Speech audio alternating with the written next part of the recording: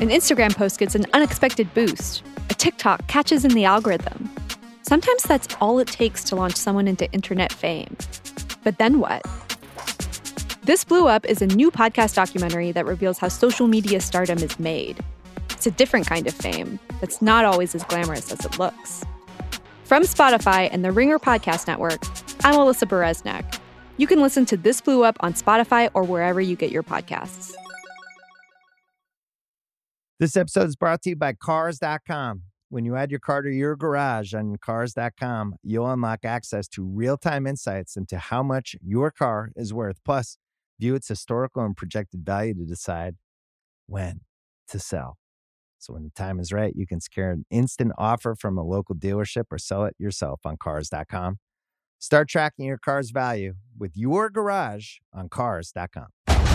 Kingdom of the Planet of the Apes has arrived in IMAX. What a wonderful day! This summer, one movie event will reign. It is our time. They stole my village. I know where they're taking your clan.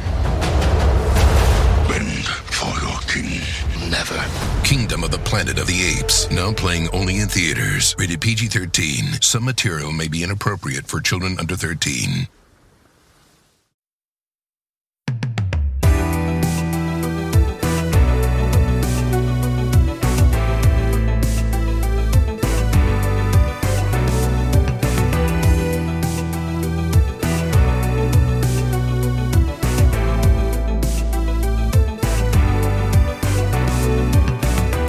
And welcome to Recipe Club, the podcast where we debate the best way to cook the things you want to eat. My name is Chris Ying, and this week we've got a very timely Thanksgiving episode. We have not one, but two recipes courtesy of our special guest, who is none other than Dave Arnold. We've spoken about Dave Arnold a number of times on this podcast and many, many, many times over on the Dave Chang Show. But if you are unfamiliar with him, Dave is the founder of the Museum of Food and Drink. He's the host of the podcast Cooking Issues. He's an author, he's an inventor, and he's just generally an authority and guru and knower of all things having to do with the science of cooking. We are huge fans of Dave Arnold. He has been a friend of Dave's and the Momofuku family for many, many years. And if you know him or his work already, then you will agree that his not having been on this show yet has been an utter and complete travesty. So we are correcting that. Dave Arnold is our guest today.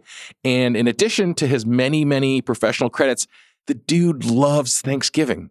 I mean, he just goes all out, as you're going to hear him describe in just a second. And this week, he has graced us with two recipes that are perennial favorites and presences on his Thanksgiving table: Parker House rolls and his mom's Thanksgiving stuffing. We're going to get into all of that in just a second, but really quick, I want to handle a couple of quick little business housekeeping items. First, you will hear right away, as soon as I stop talking, that Dave Chang was not at his desk when we recorded this episode. In fact, he was stuck in a 4.5-hour traffic jam during the only slot that the three of us could manage to get ourselves together. So his wife, Grace, took the wheel of the car and Dave recorded this podcast from the passenger seat. I think it sounds pretty clean. I think it sounds totally fine, but just, yeah, that was what was happening. Second, this is the penultimate episode of the season. Next time you hear from us after the holiday, we'll be doing our season finale with the whole gang: Rachel, Priya, John, Brian. Before that, there is still time to cook any of the recipes that interested you from this season, and let us know that you did so over on the Major Domo Media Discord. Again, the recipe that inspires the most people to get up and start cooking will be the winning recipe of the season, and the submitter of that recipe, unless he or she is an employee of this company, will be the winning recipe submitter. The wedgie who chose the recipe will be the champion of the season. I know debate is raging over some alleged nepotism over on the Discord, but don't worry about that. Get out there, cook some things, tell us that you did so. And finally, we are also going to be posting a separate ballot on our Discord server to hand out some awards to the wedgies and the recipe submitters for different categories. So again, get on the Discord, make your voice heard. Let us know what you've liked and loved from this season, and we'll reveal all of our findings during the finale. Hope you all have a really wonderful, delicious, rejuvenating Thanksgiving holiday. And yeah, now on to the show.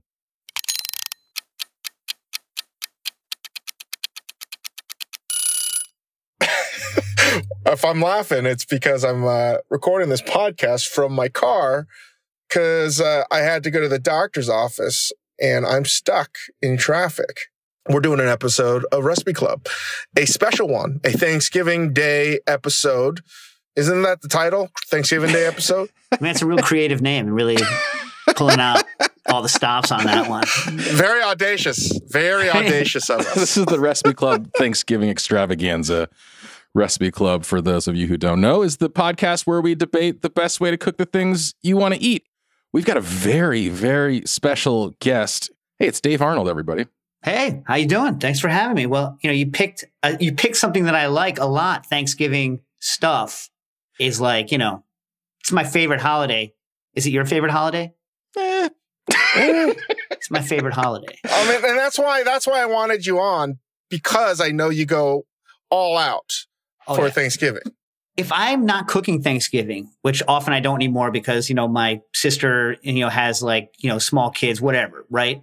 I cook one for myself anyway. Just because you got to have it. Yeah. A year or two ago, they had a Thanksgiving, right?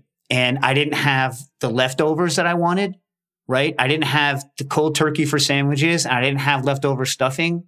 So literally on the way home from my mom's, we bought a Christmas tree.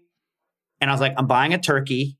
And I made the whole thing again the next day. Made the whole damn thing next day. That's kooky, man. We all have known Dave Arnold for a long time, Dave Chang for much longer than I have. But how do you like to describe yourself to the Recipe Club audience? You have so many credits to your name. We were just going over all the stuff that you're up to. You are an author. You are a podcaster. You are an inventor. You are a teacher. You are. What do you put on top of your billing? That's the problem, right? Is if you can't say it in 20 words, people are like, well, he doesn't do anything. Exactly. You know what I mean? So I don't know. I like to push MoFad. We're working with, Museum of Food and Drink a lot. I like to push cooking issues because people can come ask me questions. That's the podcast. I'm working, if I ever finish it, a new book, or, they should buy the products that, Dave and I, made, Booker and Dax. We're going to be making centrifuges again. I don't know, man. I don't know. I like to cook and think about things. Chang, how did you first meet Dave Arnold, and what do you think of him as? Well, I first heard about him through Wiley, and I think simultaneously, I think I was reading an article that Pete Wells, before he became the critic that will never quit his job at the New York Times, he was pried out of his cold dead hands. Yeah, he was a great writer, and he wrote monthly columns for Food and Wine magazine. And there's a great article about Dave Arnold and his microwave obsession. I don't know exactly what happened next. I think I was at WD-50 eating a solo meal as I would on a day off, and Dave was there. And then it turned into a, El Nino perfect storm type of thing. Well, the way I remember it was that we went out once bowling with Wiley and freaking Sam Mason at at downtown at the lanes and then 3 days later you got slammed by the health department for sous vide. Yes. And that was my job. And you called me and I don't know if you remember this, but the school wouldn't allow me to talk to anybody because they were worried they were going to get in trouble. And you were like, "You're useless. You're garbage. You're a trash can." And I was like, dude, I'm happy to help you as a person, but I can't. I'm new at this job. You're garbage. You're a trash can.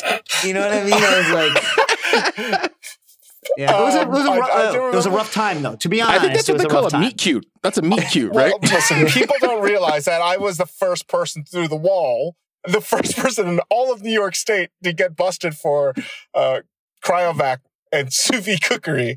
Yeah. It's so much worse than that, dude. I don't know how often you tell this story, but like Dave, likes his kitchen neat. Okay. He likes his kitchen neat. And so this was at the original Noodle Bar location, which became Co, right? So he had a tiny walk-in, like tiny little walk-in, right? And he was doing like good volume out of it. So he's like, this place is a mess. I can't freaking tolerate this. I can't tolerate it. So he gets a vacuum machine, even though he wasn't using it for like any of the fancy cooking stuff that other people were doing. And he vacs all of his stuff down portion by portion so that his walk-in would be perfect. Health department person comes in, and there had been some knucklehead in Staten Island, like vacuuming stuff and leaving it on a shelf, like meat, like vacuuming it and leaving it on a shelf, not in a fridge. So they come in and they see, and Dave's like, look at my beautiful walk-in. Look how neat it is. Look at this. And they're like, cut it all open and bleach it in front of us right now. And like, you were like it was like a mental fry zone, right? God, that's insane. I may have yelled at the health inspector and then their boss and then the boss's boss, which went all the way to the top. I may have called them some kind of totalitarian state from Europe members. A member of a certain National Socialist Party. Wiley got hit like the next week they went and they hit everybody. Yeah. But I was the first and they couldn't believe it, right? The health inspector, he felt like he discovered an atomic weapon. You know, he's like, I can't believe it. I cannot believe that this tiny noodle bar has this futuristic machine. Oh my God, I'm going to get a promotion. You are in a lot of trouble. Yeah. You know, Chef Chang. And I was like, what the fuck check out my walk-in. This is the best, most organized fucking restaurant you've ever seen. Cutting and bleaching. I had to cut every goddamn bag and pour bleach on all the food. And I just gotten a huge shipment of bacon and ham from Alan Benton. I mean, that came in a cryovac fucking, I can't. Just talking about it now is getting me fucking mad. You've opened a sore wound here. Anyway, I made their lives a living hell. So in a nutshell, Dave Arnold is part of, you know, a Mount Rushmore, I would say, of people who... I think Dave Arnold legitimately is the smartest person I know in my life. I know a lot of smart people, and I don't say that lightly. And I think that he's a godsend. He's like Gandalf the fucking wizard, here to save us, right? He doesn't have to, but he did. To bestow wisdom and knowledge and food science to a bunch of people in the culinary world that, you know, needed someone like Dave. He could do anything in the world. And I got a good story that I will have to share real quickly. Okay. We were at this Esquire, like, smartest people in the world award. What was that called, Dave? Remember? Yeah, I do. Like, yeah. It was like the brightest, they got like 100 of the brightest fucking geniuses in the world. Right. And, there was a guy that was figuring out how to deal with nuclear waste and nuclear armaments and all kinds of scientific shit. And I mean, I'm just excited Dave was there because Dave was making drinks behind the bar. Dave's one of the greatest bartenders in the world. Facts. Anyway, all these smart people, and I have no idea what the fuck all you guys are talking about. This is like way over my head. I see Dave going from conversation to conversation of the most insanely complicated topics, being able to like have discourse with all kinds of people in the room. And I'm like, oh my God, this is insane. They didn't even know who Dave was. He was this guy making drinks behind the bar. And that was the funniest thing, is they just thought that Dave was a bartender. And then he won an award for being one of the smartest people in the world too.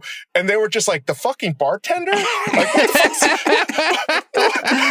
the fuck is going on? That's the shit that movies are made of, though. Just like that's your Goodwill Hunting, I'm the janitor doing the math problem thing. So I love him very much. I think there wouldn't be a Momofuku in a lot of ways without Dave, and he helped us out from the ham program on up. So I love him very dearly, and I do know he's a Thanksgiving fiend. So that's why we wanted to have him on this podcast.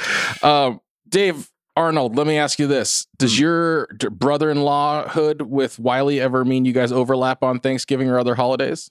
Yeah, so like every other year, like, so we're a 50-50. Like I go like 1 year to 1 year to my mom's for Thanksgiving, and then next year to Jen's mom. So yeah, and then Wiley's usually oh, man. I feel like that's got to be like a State of the Union speech sort of situation where you both, we can't have that much like food knowledge in one room.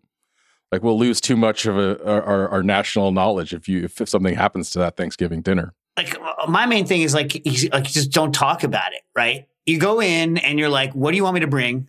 And then like, if you want me to help, I'll help. Otherwise, I'll just sit here and drink. You know what I mean? Because it's like, is there anything worse than going into somebody's place and like cooking it not the way that they wanted to? It's not that the way you did it was bad, but like when they're a chef, you walk into their house, you're like, tell me what you want. I will do only that and no more. You know what I mean? Like, so you're telling me that you don't bicker with Wiley? No, man. There's no freaking percentages in that. Like, why would I? You know what I mean? I show up. I'm like, that's fucking a lie. I've cooked with you guys. I've been in the same room with you guys, and you know what you guys do? You bicker and yell at each other. I mean, look, I'm older and wiser. You know what I mean? Like I used to be like, like for family dinners and stuff, like I would have my cousins in there and then we would just do nothing but yell at each other the whole time. But it wasn't really about food. It was just because we would find anything that we had done wrong to each other so that we could call each other an asshole. You know what I mean? That's the spirit of Thanksgiving, man. Yes, it is. What are we talking about? But like in Wiley's kitchen, I'm just like, I'll make you some cocktails, man. Like I'm not gonna like mess with Wiley's kitchen when it's his kitchen. You know what I mean? Okay, we're going to get into this now. We've been talking about Thanksgiving quite a bit on the DC show. We've been talking about it. We're going to be doing all sorts of Thanksgiving content. Dave Arnold, what is the ideal blend for you when you're looking at like making Thanksgiving between like preserving tradition, doing a little showboating, trying something new? Like what is like the right spiritual blend now that you're in your mature old age here? I think you go to somebody's house or whoever it is and you eat whatever they make and you're happy to get it. Goddamn right. And then if you didn't get it exactly the way you want it, you go home and you make what you wanted later. You know what I mean? Like, no, this is where we may differ. I'm not going to go a whole year without my stuffing. I need it. You know what I mean? Like if the turkey was other people's turkeys are fine. People get so bent over turkey. Let me tell you something else. I think we talked about this last year because you were like just after Thanksgiving, you were on Cooking Issues. Turkey is delicious. I hate it when people are like, oh, I have to have the turkey because it's Thanksgiving, but I really wish it was something else. Turkey is delicious. Nothing smells as good as turkey. Turkey is good. Turkey is a delicious bird. No argument that turkey smells good. No argument from us on turkey smells delicious. Turkey gravy. Ying, this is when we have to tell the audience, Dave Arnold's a white guy. Oh, yeah, sorry. We didn't make that as part of the 16-minute introduction to Dave Arnold. We forgot. He's a white guy. White guys did not invent the turkey. That is like guajolote. That is like from here. You know what I mean? That is like the American, like since before Whitey ruined it, like bird. You know what I mean? And like, and not only does turkey smell great, turkey makes a delicious gravy. No argument on turkey gravy. No argument there. Yeah. So like, yeah, people overcook the white meat and then that's trash. And they undercook the dark meat, and then you're like, what am I chewing on? What's happened to me? You know what I mean? But like, that's not the bird's fault, man. I agree. I think what we're talking about a little bit, listen, Chang and I have both consigned ourselves to not fight the turkey. Turkey is also part of it. Whether it's your turkey is dry or not, tradition is tradition. You do it. You can expect it every year. That's what makes it wonderful. But just really quickly, we're talking about ROI on a turkey, and Chang played this game the other day. Put in order your top 3 edible birds then. Domesticated edible birds. I mean, look. Yeah. Look. Oh, who's your captain now? I'm the captain now. Look, I mean, duck is really good. Duck tastes really, really good. Duck is magic. Yeah. I believe Chang called it the pig of the waterfowl world. I mean, duck is so good. Duck tastes really good. But I have to say also, chicken is really good. Chicken real good. Chicken real good. Yes. You know what I mean? Like, but they're also different. You know, if you were having chicken, like chicken every day, and someone started cooking a turkey, you'd be like, ooh, turkey. You know what I mean? Or like, ooh, turkey. You know what I'm saying? Sure. Yeah, it's the third stooge. It's the Mo. Right. You know? Okay. Oh, Mo ran that show. Mo ran that show, dude. And he lived so much longer than any of the rest of them. You know what I mean? I cannot afford to lose any more audience members. We cannot get into the Three Stooges debate.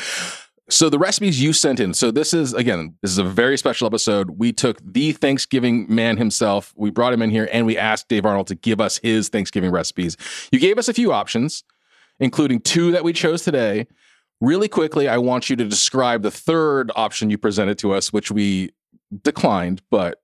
What, the bionic turkey? The bionic turkey is worth a little discussion. So, look, I'm going to be honest. A lot of people don't do the turkey the service that it deserves, which is why a lot of people don't like turkey. So I was like, well, how do you make the best possible turkey without regard to time expenditure, right? And the best way to do it is to rip out all the bones inside out without cutting the turkey at all. Like you turn it inside out like a glove. You completely inside out it. Then you make a stock with the bones and you stick an aluminum skeleton inside of the bird that you can pump hot butter through. And you cook it from the inside out with hot butter in the shape of a turkey, but with no bones. Then you pull the skeleton out, and then after you let it cool, and then you dry the skin, then you stuff it, and then you deep fry the whole thing after it's cooked. So it's perfect. This is some Targaryen shit, man. I have to say, and first of all, when you bring a whole turkey that looks like a whole turkey, like a big ass one, because people can't cook them. Everyone wants to get a giant turkey. I'll tell you, the simplest thing I can tell you to do is buy 2 small turkeys. And your turkey game now just got 3 times better than it was when you tried to cook like a 25-pound turkey. Just get 2 small turkeys. They cook much better. What's the max size of turkey you're willing to cook? I like something around like 14 to 17, 14 to 16, something like that. These 20 and jillion things, you're overcooking the hell out of the outside before the inside's done, unless you spatchcock it. But everyone wants the whole bird. You know what I do now, honestly, when I'm doing larger birds, is I cut open the back, I bone out the back. You don't have to bone everything out. You don't have to be crazy. And then I heat the stuffing real hot, and then I drape the turkey over the super hot stuffing and put it back in, and it cooks really quickly. That's like my, you don't want to make a bionic turkey, do this instead. The money though is you like deep fry a whole small turkey, because they deep fry well, like a 15 pound or 14, 15 pound turkey. Deep fry that sucker. It's going to be good. And then joint out the second turkey, cut into smaller pieces, and chicken fry those things. Like make them like fried chicken. That's good. That's real good. It's just too much work. It's too much work. Look, is it really though? You're already in the kitchen. What are you going to do? Stand there and stare at the wall? Dinner's going to be done at dinner time. You know what Dave, I mean? Like I know you enough, and this is what you love most about cooking. This is way too difficult. The bionic turkey. No, I mean, listen. No, Ying, don't you agree? Too much. Well, yeah, Chris said that might alienate some folk. I mean, yes, I thought it might alienate Dave and myself first and foremost. That's like you're like go to the hardware store and find whatever piping. I'm going to ship it to you. But listen, in my version of the one that we actually did, though, I did a little bit of an homage to it because unlike your normal recipe clubs, I was using recipes that I knew inside and out. So I felt like I needed to do something that's a little bit different to give myself a little challenge, Okay. Yes. So let's get into what you did submit. So for those of you who've been patiently waiting for us chuckleheads to get to the point, I promise you are in for it's been worth the wait, because the 2 recipes Dave Arnold did submit to us was, number 1, his mother's stuffing recipe, which I believe you described as some straight 70s white folks shit, which it is. And oh my God, we will get to that. And the other recipe is a Parker House roll recipe. Let's attack the stuffing first. Basic method here is nothing crazy. You're sweating your onion and celery and sliced mushrooms. Put that to the side. You're browning some sausage. What sausage are we browning, Dave Arnold? Jones. The ones in the log. If you can't get Jones, like Parks, whatever, I guess Jimmy Dean. Yeah, Sage. Jimmy Dean. Yeah. Sage. It has to be a sage. It has to be a breakfast style sage sausage in a log. That's the important thing. Bust that log up. Put that to the side. And basically you're just mixing all of that together with a little more fat, some egg, torn up chunks of Pepperidge Farm white bread. Yeah, that texture. Like that texture. Not Wonder, not fancy, not dried. The secret edition of canned mandarin oranges. The main, and I would say only seasoning is poultry seasoning. Right. Plus salt and pepper. Plus salt and pepper. Yeah. You are tossing that all together and then cooking it as you like, whether you're going to put that under the bird, cook it separately, whatever you're going to do. So let's start here. Where does this recipe originate? How long have you been making this recipe? This recipe has not changed since I can remember it. I can probably remember back to when I was like 5. So this is at least 47 years. And I talked to my mom. So she based this recipe on my dad's mom's recipe that she then changed. Like she added like the mandarin oranges and, like the pre-browned sausage. The real secrets are the mandarin oranges and the sausage grease. You know what I mean? Sausage grease, mandarin oranges, and a lot of butter, basically. And she also added mushrooms. My grandma, she said, didn't add mushrooms. So my mom came up with this recipe sometime in the early 70s, and it just hasn't changed. And I feel like I was blessed with it. I feel like it was handed down almost like, Moses with the tablets. And I don't mess with it. Like I mess with everything. I don't mess with it. You know what I mean? How many stuffings, Chang, and how many stuffings do you think each of you, varieties of stuffing over the course of your lives, do you think you have made? 1. This is the only one you've ever made. I've eaten many people's stuffings. I'm not one of those people like at Louis' Lunch or Sally's or Pepe's where I'm like, I don't eat other people's stuffing. You know what I mean? Like that's not me. But I've made other stuffings for other things. Like I've made stuffings for quail. I've made stuffings for chickens. You know what I mean? Mm-hmm. Like I've done non-Thanksgiving stuffings, but I've never done a different stuffing for Thanksgiving. Okay. I'm scene setting here. Chang, how many stuffings do you think that you have made over the course of your life? A dozen or so. Across just all sorts of different kinds. You've done super fancy, you've done the box, you've done, every single thing. Dozen plus. I've probably experimented with about a dozen as well and had probably at least a bite of a different stuffing every year of my life. Somebody's stuffing every single year of my life. Just setting the stage for context around this stuffing, because I think there are going to be some big declarations about this stuffing, and I want to make sure people know where everything's coming from. This episode is brought to you by Anytime Fitness. We're not all professional athletes, but we all have health goals. That's why Anytime Fitness gives you access to personalized plans and support from a coach. Plus, you can track your training, nutrition, and recovery progress with the Anytime Fitness app, just like the pros.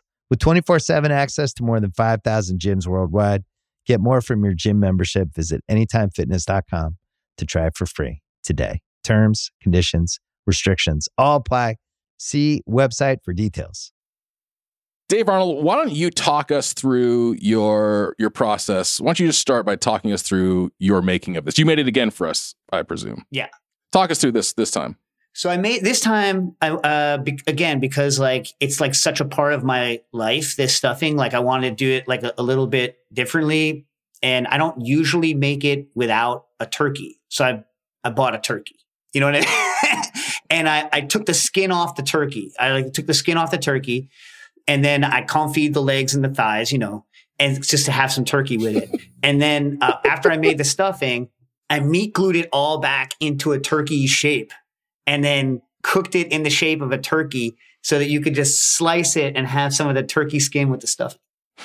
That's what I did this year. Is that all you did? Look how happy he is. Is that all? He's just pure Ralph, delight. He's like Ralph in the Christmas Story. He's just got the BB gun. He looks so happy. I did enjoy doing it. I really half-assed the meat glue though. I thought I got to the part where the meat glue and I'm like, oh, I don't need to cover everything with plastic wrap and make it all tight. Cause I didn't want to make it into a log. I didn't want to make it look like a French, like a ballotine or a galantine. I wanted it to look like a turkey. So I didn't do a tight wrap on it, but that meant that it was impossible to get everything to hold together right. But I think it looked mostly turkey-ish by the end. It looked, I glued the wings back onto it. You know what I mean? I used the enzyme to glue the wings back on. So before we get to Chang's tale of the stuffing here, let me ask you about a couple specific questions about the ingredients that go into mom stuffing here. First, can you talk to me about I think most stuffing recipes would ask you to either dry the bread or toast the bread first or whatever, ostensibly so, then it can suck up a bunch of moisture. This does not. You were just tearing it up straight out of the bag. That's one question I want to ask you about. And then I want to ask you about poultry seasoning, and I want to ask you about mandarin oranges. But just let's start with like toasted versus untoasted bread here. Yeah. So I'm not going to go ahead and say that anyone else's technique is wrong. It's just not how this recipe works. And if you make this recipe, you can see that you definitely don't need to do it the way that you have been doing it if you use dry bread, right? Like whatever your recipe is now, I'm sure it's fine. Dave, don't give us fuck you, man. Don't give me this PC version of Dave Arnold. That is not why I wanted you here. I wanted you to burn shit down. Tell us the truth. I mean, why would you do it? Why would you dry it out? What are you making a freaking ribolito? Like, why are you drying it out? What are you doing? You know what I mean? It's like, look, part of it goes down to this, right? So my mom, she got really mad because I told her I was doing it. I actually had to tape after I FaceTimed her because I didn't want to like represent her stuffing and have it not be exactly the way she wanted it. So I like FaceTimed her when I was done. And she was like, did you tell them to lift and fluff it when you mix and not to mash it together? And I was like, no, Mom, I didn't. She's like, you must tell them that. And I was like, fine. And I think maybe that's what it is. It's like people are like, and so like they need the bread to be so stiff that it doesn't get mashed into oblivion, like into like little hard balls. But the fact of the matter is, you know, if you start dry, you need to add so much liquid to it to make it palatable so it's not crumbly. I don't really like the stuffings when they're crumbly. This thing holds together almost like like chunks of bread pudding, or like it holds together in a way that I find particularly appealing. And that's not going to happen with most of your dry bread things. And it's an extra step. It's a very long extra step to try out all of your bread for a stuffing. And it makes it worse. Think about this. I always make a preposterous amount of this stuff. So I can just go, like I could go right now, buy bread. I could have this stuffing done in an hour. Yeah, absolutely. What is the deal with poultry seasoning, and what are you looking for when you're directing people to go buy poultry seasoning, which was not something I had ever purchased before? So in my life, I don't go buy pre-made blends usually, right? Except for like a lot of us buy like Madras curry blends, or we'll buy, we'll buy, there's certain blends that like people feel okay buying. But Oriental chicken salad dressing. Right. Ranch powder is delicious. P.S. Poultry seasoning is just one of those things. It's like mostly sage and like other stuff. You know what I mean? And it's dry, over the hill, like not the best quality. So your mind wants to replace it with the fresh herbs that are in it. But that's just not the answer here. Dave, walk us through your experience of Dave Arnold's mother's stuffing. So I gotta say, I wasn't prepared for this recipe because I was expecting a bionic stuffing version, knowing Dave. I was expecting the most complicated, most labor-intensive, most time-sucking stuffing recipe of all time. Remove the interior of the bread without touching the exterior. Yeah. I was not looking forward to it, to be honest with you. And then when I saw the recipe was, it was like it was so abbreviated, it felt like a haiku, or a limerick or something like that, And I'm like, oh. And then I saw the mandarin oranges and I was like, oh, he's just punking us. I immediately wanted to hate it because I was like, this fucking guy's just punking us. He's like, oh, I'm going to give him a fucking short recipe. I'll show these motherfuckers. That's what I thought it was going to be. But I did it step by step. I didn't find Pepperidge Farm at the store. I was at Vaughn's, but I found having grown up on Pepperidge Farm, I found a bread that was similar. And I think it's very important for people to know that it's still white bread. It's still soft, but it's a density issue, right? You can't have it be so soft that when you do mix it together, and I think when you mix it together, I was mixing it like it was a biscuit or something like that, like a salad, right? Or a panzanella salad. You don't want to like scrunch it up. I don't find the exact sausage, but I find a Jimmy Dean's sage flavored. And then I don't follow the recipe exact. And I think Dave will understand what I did here. I started sauteing the sausage immediately with a whole stick of butter. Then, as I break that up, I'm adding the sliced mushrooms, button mushrooms, the carrots, the celery, the onions. And I couldn't find poultry seasoning. I didn't find it in the spice rack. I found Montreal steak seasoning, but they didn't have any chicken seasoning. So what I did was I was like, what would Dave do? I was like, oh, you know what has that chicken flavoring? It's the Ajinomoto chicken bouillon paste that comes in a jar. So I added a teaspoon of that. Then I added a sprig of fresh thyme. I thought, I don't know if poultry seasoning actually has chicken flavor. Does it have chicken flavor? No, but I mean, it sounds fine. I mean, the thyme is going to pop it out. It's like thyme and sage, but there's already sage in the sage sauce. Mine is marjoram, thyme, onion, black pepper, sage, rosemary. It's just like a powderized. So I figured there was got to be a little thyme. So I just put a small sprig, right? And I just mixed that in. I added a little bit of water. And then I opened up the can of Mandarin Origins, and I got to be honest, Dave. I've already told the Dave Chang Show listeners that it's the best stuffing recipe I've ever made in my life. And shame on me for not having an open mind that this recipe was going to be amazing, because it takes a giant shit on every other fucking Thanksgiving recipe I've ever made. I hate takes a giant shit. Because it does. Man. It does. It is beautiful in its simplicity, and the Mandarin Oranges to me is what is the secret weapon.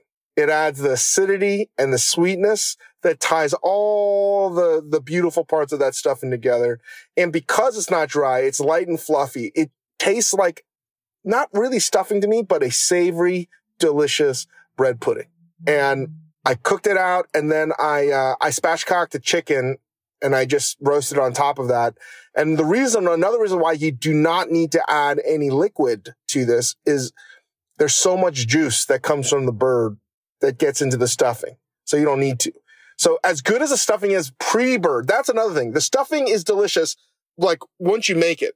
Then when you add it with the bird, it's a wholly different thing. I mean, everybody in my house, there are 4 adults in the house. Every single person said, that's the best stuffing I've ever had in my life. My wife, who's sitting next to me driving this car, said, I hope that's the stuffing you're making for Thanksgiving. Thanks. I appreciate that. My mom. I told Chris Yang that this is the best stuffing, and it should be the winner of Recipe Club, hands down. There's not even a question in my mind. It is so good. It's so easy. It's everything I want in a recipe for Recipe Club. It's innovative. It tells a story that's meaningful to Dave and to Dave's mom. Clearly, she cares about it, and to Dave's father. And most importantly, it's shockingly delicious. I endorse this recipe more than any recipe I've ever endorsed. And I'm not just saying that. It's like this. I guarantee if you follow this recipe, you will be blown away. Absolutely blown away. Well, I'm glad you enjoyed it, Dave. It's fucking good. It's so good. And there's no way that you're not going to fucking love this thing. You can see why I rest my case. You can see why I don't mess with it, though. Like, why would I mess with it? Well, I could see you scrunch up your face when I said I added chicken bouillon paste. Man. You got the base there. You got the base of what's going on. You can play around with it, but I don't feel, and like that's your version of it, and maybe you make it that way forever, and that's great. You know what I mean? But like for me, like I have to have it exactly the way that I have it. But then, in other words, like I feel like it's like you say, the Mandarin Oranges are key. The crumbled brown sausage with the grease, the extra butter, and the style of bread makes it into that kind of bread pudding thing. And like once you have that, I mean, other people are obviously people are free to do what they want. So like they can move around in that. But I think like that's the main kind of lesson of the recipe. And so I just don't mess with it also because it's my family's recipe, you know? Can I add one more thing? A question on the Mandarin Oranges. How well are you draining those oranges? Because I believe some of that liqueur, the sweet liqueur, actually would benefit. Next time I make this, I might add a little bit more of that. All right. So what I always do is I drain the can into a Pyrex and I keep it there, and then I decide what I'm going to do. Oh, so sometimes you add it. Sometimes. Like, so the question is like, when I look at it and I feel like I've already added so much butter, I've already added so much butter. And my mom doesn't like me to add too many eggs. Like I added more. When I told her how many eggs I added to the batch that I made, she's like, that's a lot of eggs. I'm like, how many eggs did you do for a single loaf? I did 2. So like I did 2.5 loaves and I used 6 eggs. So mom's like, that's a little too much. Mom's like, you should have done 4 or 5. I did 2.5 loaves. But I always overmake it because it's like one of those things where I told you I've been burned in the past where there's not enough left. And then like everyone takes it and then like. So let me jump in with my experience here. I now hate this stuffing because I ate so much of this stuffing last night that I fucking hate. I cannot even look at it anymore. I made a single loaf's worth of stuffing for my 2 children who don't eat anything, my wife and myself, and there's like barely any left. I ate so much of this that I have come to hate it. Like I'll like my refractory period on liking a food will bounce me back in time for Thanksgiving. This is 100%. This is my 100% my Thanksgiving stuffing now. Like bar none. This is it. It's what I'm gonna do. It's so delicious. I didn't find Pepperidge Farm or the sausage in question. I used like, I think the bread was like Home Pride or something, but it was that kind of like white, but not like collapse under its own weight squishiness. It's like, cheap white bread. I sauteed everything in butter. I did it like, the vegetables and then the sausage. And I was kind of like incrementally adding butter to every stage of the saute to the point where I just lost track of how much butter I put in there. Either it has to be 3 sticks of butter in this fucking, in my stuffing. It's so much butter. I added 3 eggs. I wanted to like add a little bit more moisture. And so I melted a little bit more butter just to have it. And then I sort of did the same thing. I grabbed a little, I had poultry seasoning, but I threw a little bit of the bouillon paste in with the butter and just like a tiny bit of water and just used that to moisten. My favorite part about this though was like Dave did, I spatchcocked a chicken and just laid it on top of the stuffing in the roasting pan, slid it in there and roasted it for the full time so that actually like the parts that were not covered by the chicken, by the bird, were like extra crispy, but the part under the bird was like extra saturated. And just mixing that all together at the end, you get like a perfect fucking blend of like extremely mushy, soft stuffing with like toasty, crunchy bits. Like it's unbelievable.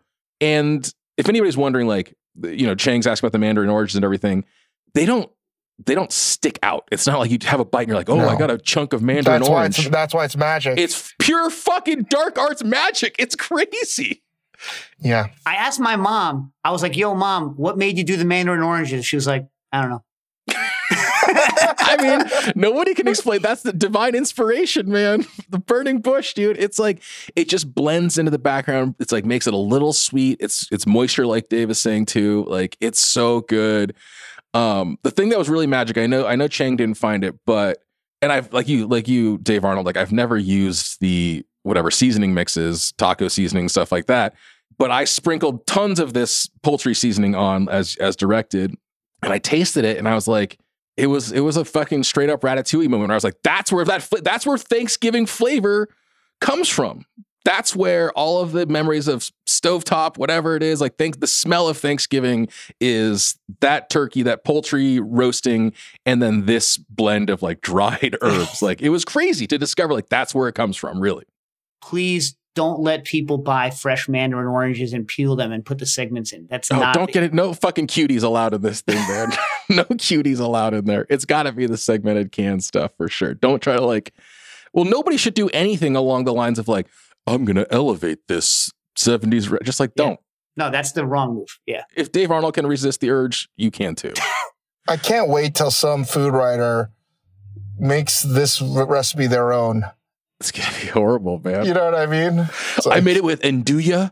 And and it was my aunt. And we've been making it every day since the 70s. Stuffing is this practice that dates way, way, way back. The Romans did it. The medieval cooks did it.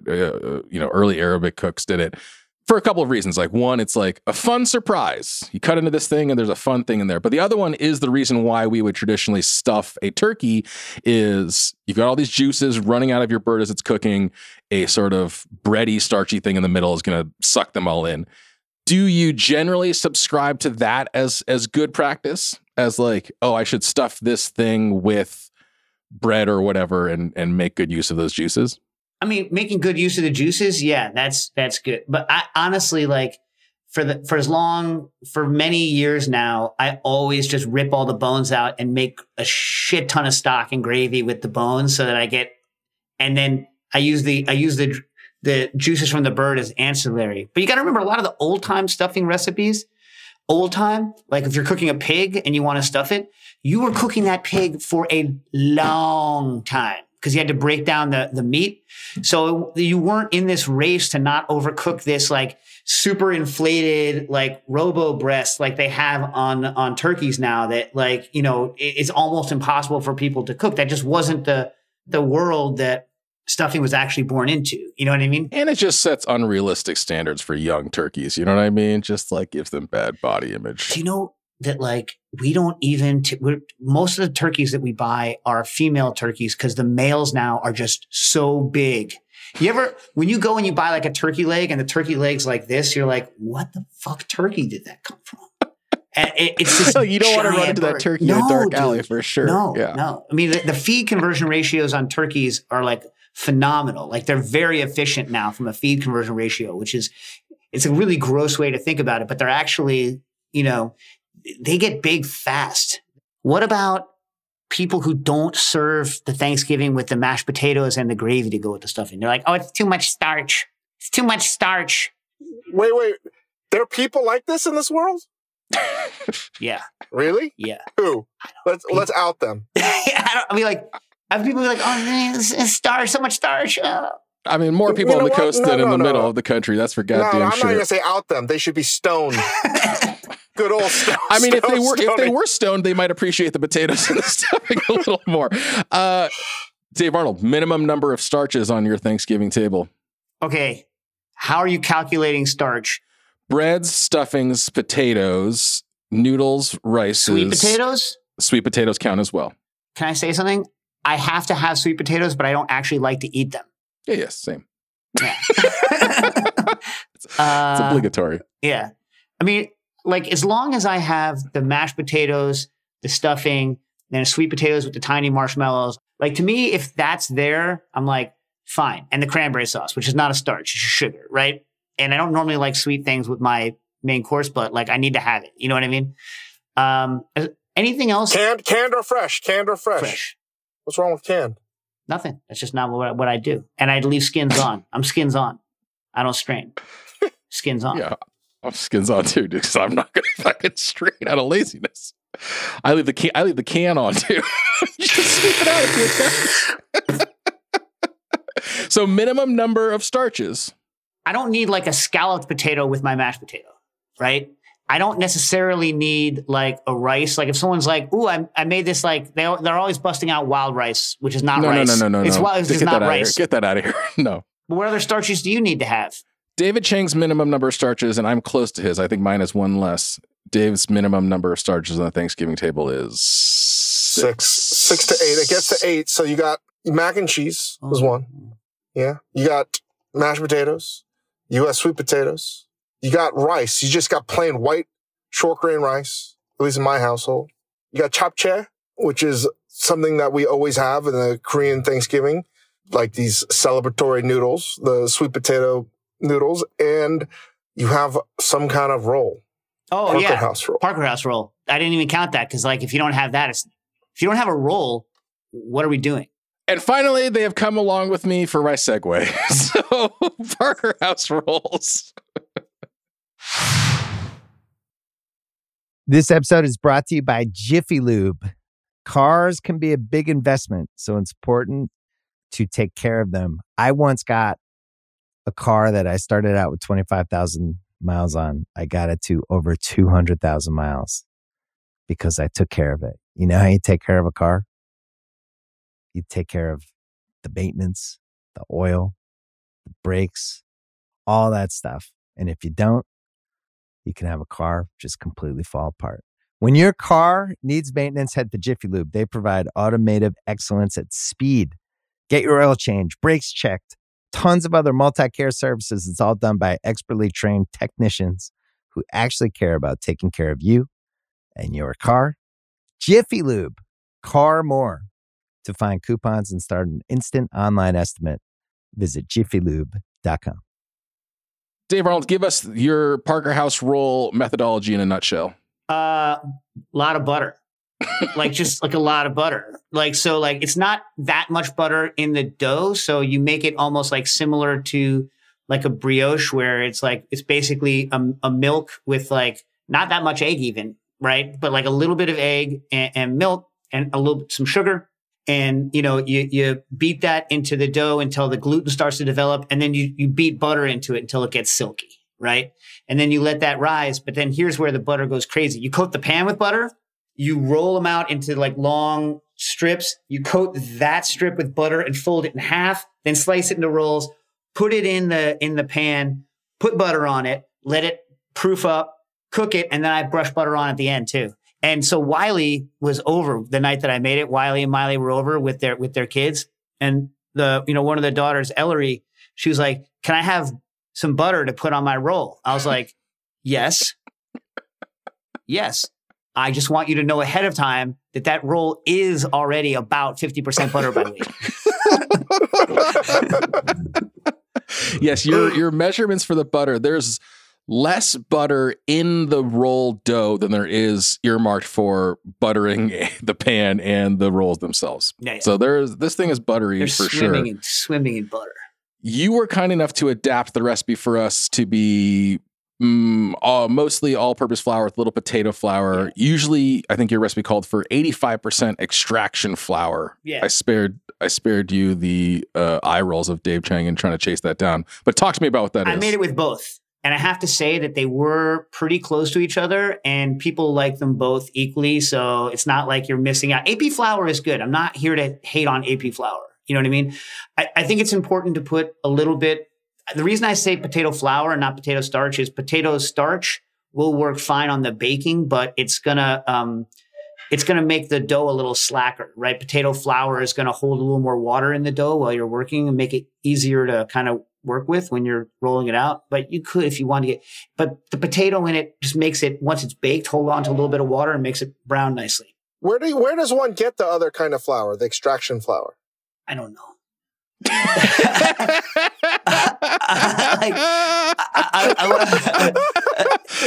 Listen, Chang, it's if you have to ask, you can't get a situation. I made this at like 11 p.m. Because there was no way I was going to have time to make it the next day. I put it all. Ite's going to get mad at me. I don't have a KitchenAid, so I put it on the dough setting all in a Thermomix. And it worked out fucking awesome. Oh, nice. I like how you're like, I don't have a KitchenAid, but I do have a Thermomix. But,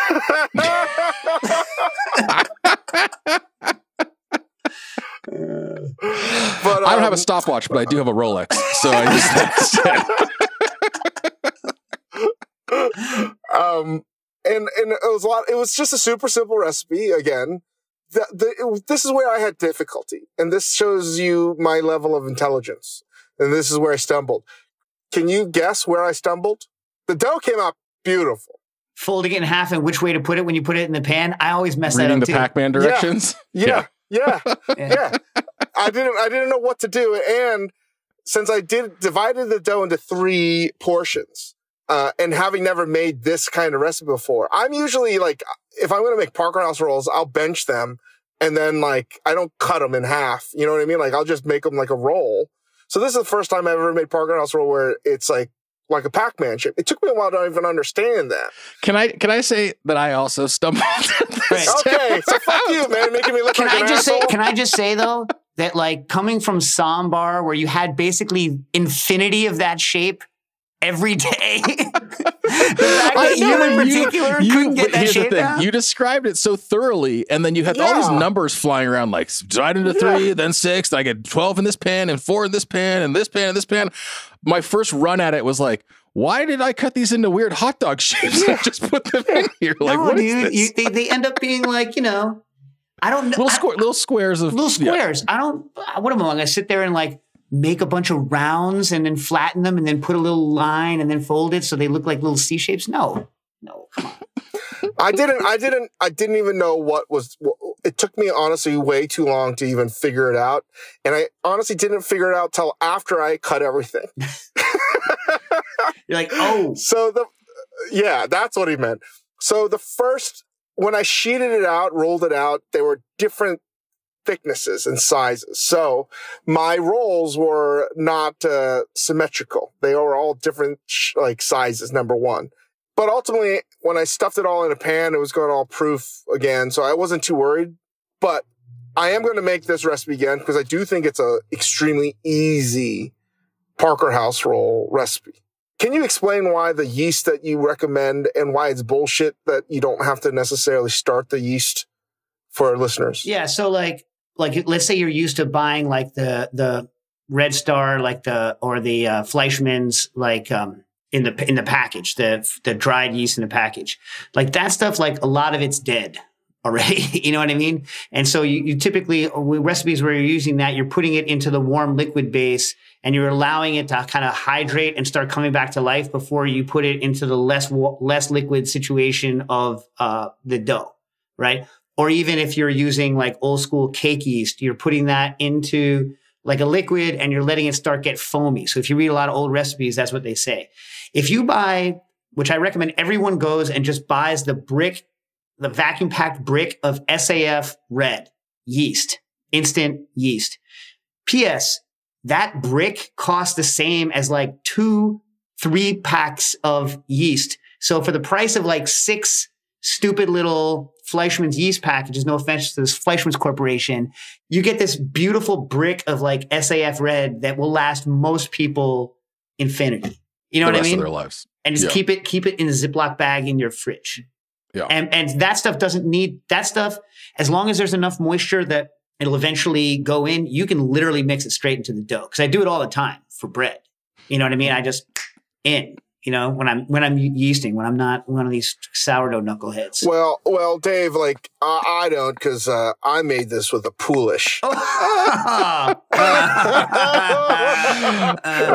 In fact, Dave isn't even worried about. He was less worried about getting home in time to record this podcast, and more concerned with getting home to feed his starter. He's got to get back. That thing's got to eat twice a day. I love these Parker House roll recipe. I thought it was delicious. My baking skills. My shaping and forming of them didn't get good until the last batch, the last of the third. Yeah. And then I figured out what I should have done from the get-go. But they're delicious. It's a great recipe. It's extremely versatile. And great recipe. What more can I say? That I'm going to make this again for Thanksgiving. It's way better than my own off-the-cuff Parker House roll recipe. And it's easy. I chose easy stuff. Yeah. You weren't expecting it. This was easy. No. It was delicious. My kids ate it up. My kids who eat nothing. This, like, Dave Arnold, you saved my life last night. My kids did not eat anything except for these for dinner, which was great. Parker House roll, one of the Hall of Fame foods named for the hotel where it was created, I think, right up there with the Waldorf salad, which is okay, and the hot brown, which is the worst name ever. The hot brown, yeah, one of the best names ever. Hot brown, I'm totally down with. That's a great name. What a great name. My question was, so I could not find potato flour at my local Ralph's, and I didn't think, I thought as I left the store, like, oh, you know what would have been a pretty decent substitute? Let me ask you if this is true. Like dehydrated, like mashed potato flakes is essentially the same thing. I haven't thought about it, but yeah, it'll probably work, especially if you blitz it.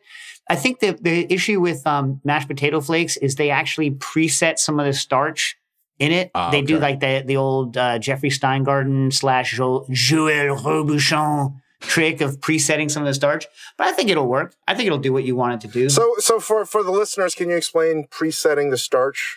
So like what they used to do is when they were cooking their mashed potatoes, right? So like Steingarten learned this from like the Ore-Ida Corporation, right? Where they go and when they're cooking making their mashed potato flakes, they pre-cook their potatoes at a low temperature so that the enzymes set the pectin in the potato so that it doesn't, you know how when you over whip a potato, it goes into glue? So this prevents it from going into glue. Instead, it turns into little BBs, right? And so Joël Robuchon started making potatoes this way. I think he was a guy who started doing it in France. I think based on Steingarten stuff, where he could whip like 50% butter, like equal parts butter and mashed potato together. And then you could chill it and you could heat it a la minute and it wouldn't go glue. It wouldn't go gluey. And so like that's the kind of Steingarten Robuchon. I know Wiley used to do that stuff. I did use potato starch because that's all I had on hand. I'm sure it's fine. It's just potato starch is, I'm more anal in my sometimes when I write instructions than I am in like the real life.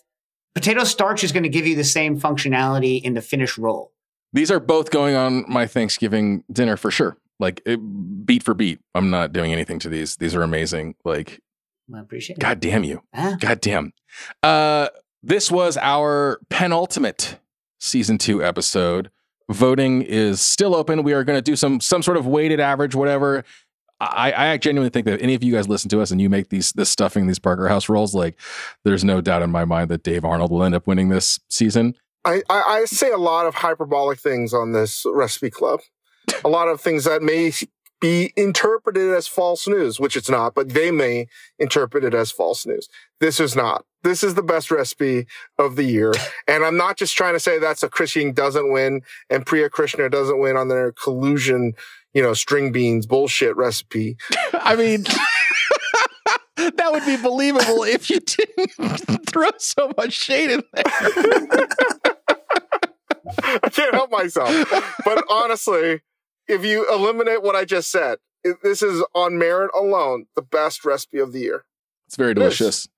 So if you cook this, let us know on the Major Domo Media Discord. We're also going to be dropping an expanded ballot that will allow all of you listeners to weigh in on other special commendations for the season. There's going to be, fan favorites and all sorts of other little awards we want you to weigh in on if you've been cooking along with us. So stay tuned and check the Discord for that. You will see Dave Chang, Dave Arnold, and myself making our respective stuffings and Parker House rolls over on the Recipe Club TV feed on Spotify, which is different from this one. You will find a link to the recipes in the podcast description, also on our Discord server. Dave Arnold, this was an insane pleasure. If you throw any bomb in the water, but we're all going to go. You know what I mean? That's the thing. We can just keep any subject. It doesn't matter. It doesn't matter. I can't believe you're still in traffic. What is wrong with your city, dude? So let me tell you, can I tell you legitimately what happened? When I started this podcast with you guys, I was 3.8 miles away from my house. I'm currently 3.6 miles away from my house. That's insane, man. That's insane. Well, hopefully by the time we come back for the last season finale of Recipe Club, Dave Chang will have reached his home. But if not, I gotta. Can I just add? What do you do when you have to go to the bathroom and you're stuck in traffic and there's no bottles to go? And what if you have to go number 2? Like, what do you do, Dave Arnold? You don't have a Snapple bottle in your car at all times? No, but Snapple bottle can't contain this man's number 2. What if you have to go number 2 as well? Like, this clearly happens to people. This was almost the first episode of Recipe Club without poo-poo talk, but we didn't make it. We didn't make it, everybody. So close. So the streak continues. Cal Ripken continues to play. We're going for his Iron Man streak now. There will never be a Recipe Club without poo-poo. Subscribe you to guys. this, rate this. Love you guys. Thanks.